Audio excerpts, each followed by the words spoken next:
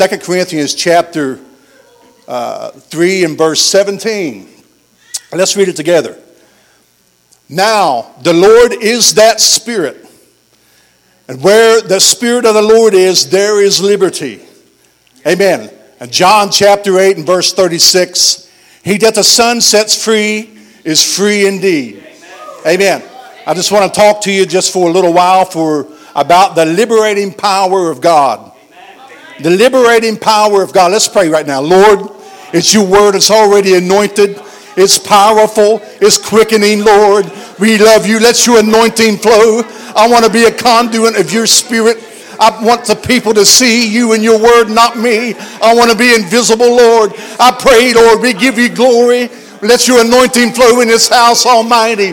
Anoint our hearing ear, Lord, and our heart, Lord, to receive your engrafted word. In Jesus' name. Everybody said in Jesus' name. Amen. You may be seated in Jesus' name. Amen. If you look into the Old Testament, you're going to find multitudes of times that God would liberate his people from oppression and the bondage of the enemies. And there's no bigger act of liberation in the Old Testament than when God freed the children of Israel from 400 years of bondage in Egypt. Exodus 6 and 6. And it says here, say therefore to the sons of Israel, I am the Lord, and I will bring you out from under the burdens of the Egyptians, and I will deliver you from their bondage. I will also redeem you with an outstretched arm and with great judgments.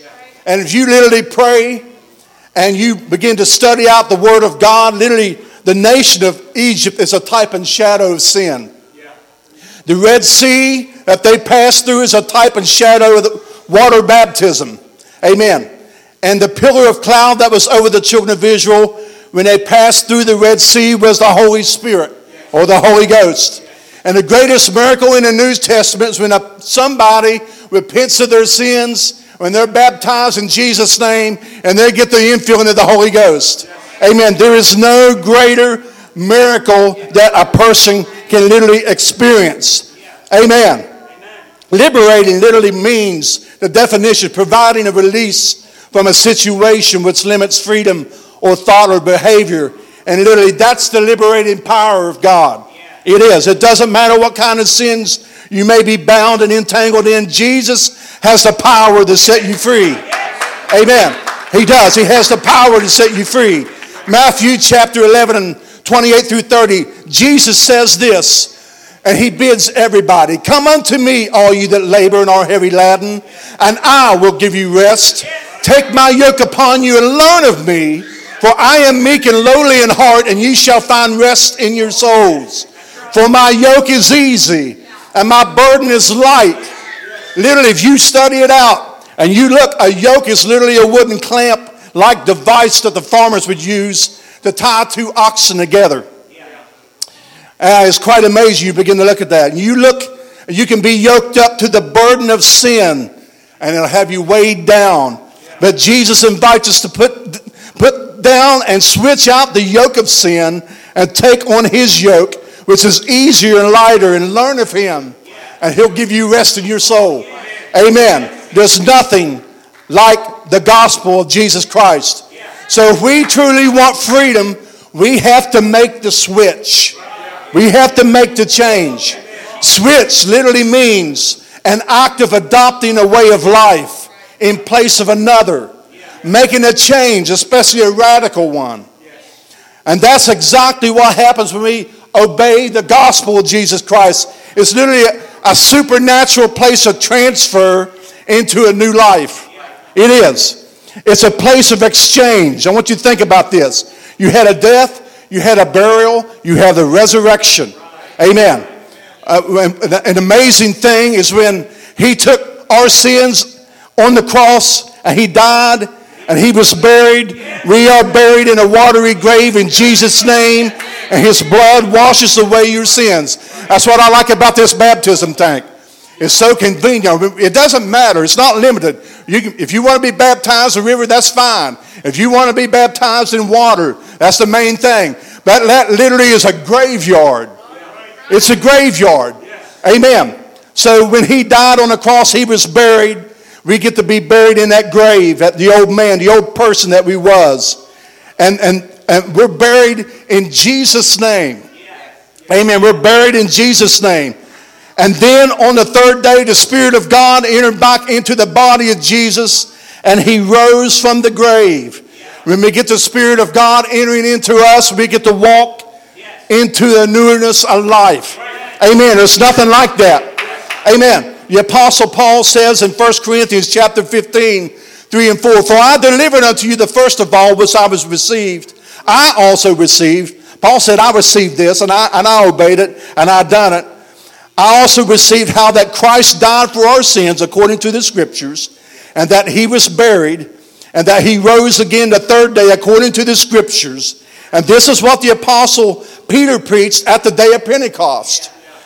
"Repent and be baptized, every one of you, in the name of Jesus Christ for the remission of your sins, and ye shall receive the gift of the Holy Ghost, for the promise is unto you and to your children, all those that are far off, even as many as the Lord our God shall call." Amen. And it says that 2 Corinthians 3 and 17, I want to reiterate, "Now the Lord is that Spirit, and where the Spirit of the Lord is, there is liberty." Amen.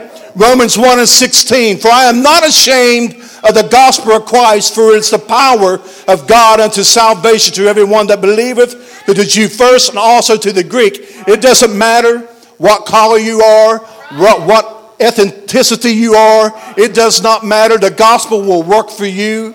Amen. It does not matter. He whoever will come. That's what it says. He whoever will. Amen. The gospel is the freedom. Amen. Romans chapter 6, 3 through 7. "Know ye not that so many of us were baptized into Jesus Christ, were baptized into his death? Therefore we are buried with him by baptism unto death, into death, and like as Christ was raised up from the dead by the glory of the Father, even so we should also walk in the newness of life. For if we have been planted together in the likeness of his death, a life of repentance, we shall also be in the likeness of his resurrection.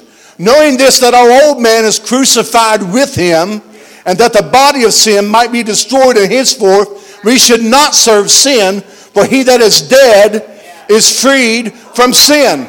So I used to be an alcoholic. I used to do that stuff. I know what it's like to get my Bud Light, put it in a cooler, go up the holler. I used to drink. I used to drink my whiskey. I used to chew chewing tobacco, all that stuff, and there's a lot of stuff I can't even tell you. But the fact of the matter is, there's something that happened when I came in this house and I heard the gospel preached. And something just reached out. I began to have tears in my eyes, and I'm like, what is this that I'm feeling? What is this that I'm hearing? And after Brother Aaron Bounds gave me the Bible study, I said, my gosh, I said, whatever these crazy people have, I want. You was. Yeah, Sister Ellie, I used to think she was crazy. Yeah, but anyhow, but God changed my life. I repented of my sins. I didn't want that old lifestyle no more. So I died out to the sins. That's what happens when you die out to your sins. There's as I said earlier, I reiterate, there's an exchange that happens. You die out to the sins. He has them on the cross. You're in a place of repentance. I want to keep going there. You can't stop there. You got to keep moving.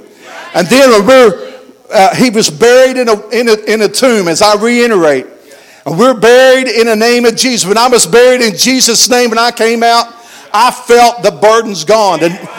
Amen. I remember walking in the shop where I worked the next day, and I remember I felt like an astronaut walking across the floor. Literally, I did. I'm not kidding at all. And Jumbo, your dad I worked with him for years. I call him Jumbo. We call him Junior. And I said, my gosh, I said, this is incredible. Felt like I was floating. But literally, when you have the burden of sin on you, you're baptized in Jesus' name, it's gone. It's gone. And here we have some people that are still standing in the gospel right now, standing in the Word of God. And you might go through situations or problems. Here's the thing about it. God will still liberate you. It doesn't matter what happens in your life. And I'm serious. God can change the situation. He can liberate you. He can liberate your mind. If you just tap into the flow of the Spirit. You can pray to God. That's why it's so important to pray. When we pray and we start interacting with God, we begin entangled with God, interwoven with Him, and His spiritual DNA is infused in us. And there's a change of mind, change of heart. Amen. I'm glad for the gospel. Amen. I got more notes than I got time, but I'll tell you what. There's nothing like the gospel of Jesus Christ of Acts 2:38. Amen.